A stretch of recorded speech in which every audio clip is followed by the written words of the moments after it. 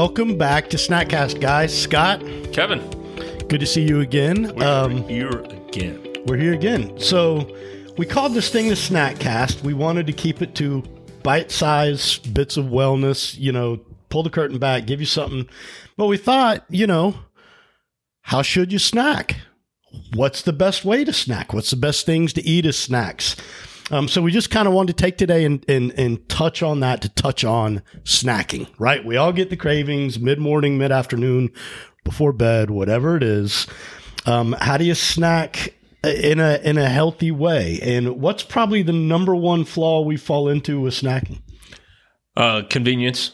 We go to what's easy. We go to the cupboard. We grab something out that we shouldn't have. It's spontaneous. We didn't plan for it. We fall into our cravings. Oh, what I could really use right now is a bag of M&Ms. Cinnamon Pop-Tart. Right? Mm.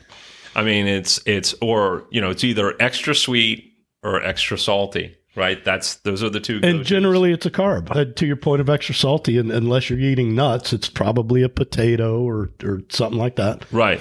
I mean, potato chips, Doritos. Your corn sugars, chip, yeah. Your sugars, your candies, all of those things. Those are the typical easy, quick. I probably have it in my cabinet. Especially if you have kids like we do. I mean, there's the lunch foods around all over the place. So, how do you avoid going straight to the easy and the convenient? For starters, I would say it's planning, right? I mean, you basically plan out the snacks, the portion control, what you're going to have. You can have your little Tupperware set up for your salty items, your sweet items, that follow along whatever, plan it is you're on. If you're on a ketogenic diet, obviously you're going to have a certain set of snacks. If you're on a vegan diet, you're going to have a certain set of snacks, caloric intake. So it's interesting, and I won't declare that this is a healthy snack as much as it's a known and controlled snack. But at our house, we get a thing of Nathan's hot dogs from Sam's Club, and we throw them in the smoker. And they make a good, controlled, low-carb. Again, you can yell at me about the nitrates and the things that aren't great about it. But I think known and controlled and satisfying in a way. Right. You feel like you're getting a snack. I could throw so many other things under the bus, other than your Nathan's hot dog. I mean, there are just tons of foods that are, the Nutri-Grain bar that you feel like is really good for you, right? It's, again, know your packaging. Your packaging is super important.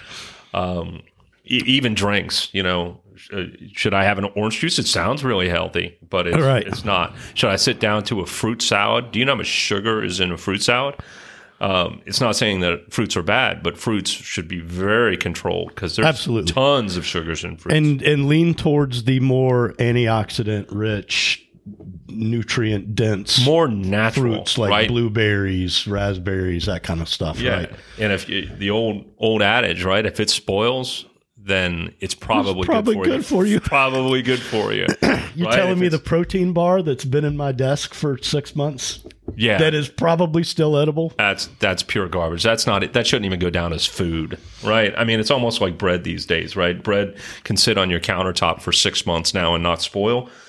Throw that garbage out. That's a great point, man. It used to go bad. It would grow mold in a week when I was a kid. I mean, food's not food anymore. So know what's in your food. Try to eat stuff that'll spoil. Beef jerkies, meats, even small amount of your meals that you can repackage into really. Nuts are good. I think almonds are one of the better. Right. Walnuts are really good.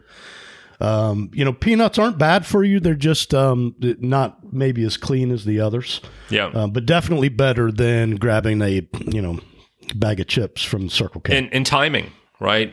Late night snacking. Avoid the late night snack if you can, right before bed, 2 hours before bed. That's right before you're about to go into a fasting state. You're gonna pump your body full of glucose. That's why they call it break fast, right? You are breaking a long-term fast. Well, you don't want to go into that fast with. Did you mean breakfast?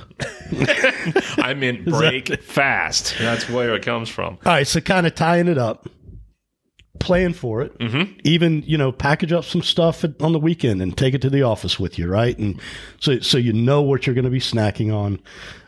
Know what's in it. Read the labels. Read the labels is probably the most important. Gosh, and stay natural. To your point of orange juice, watch for the sugar content. That's probably the biggest thing that, to your point, we think it's healthy, but it's got 40 grams of sugar in it.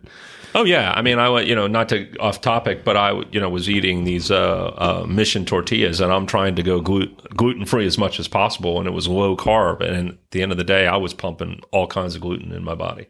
Yeah. So know what's in it. Know the label, and if it spoils, it's probably really good for you. Spoil equals good. Yeah. So that's it today, right? Yep, that's it. All right. Questions, comments, topics, email us. Snackcast@yes.fit. There's no .com on the end. Yes.fit. Keep moving. That's it.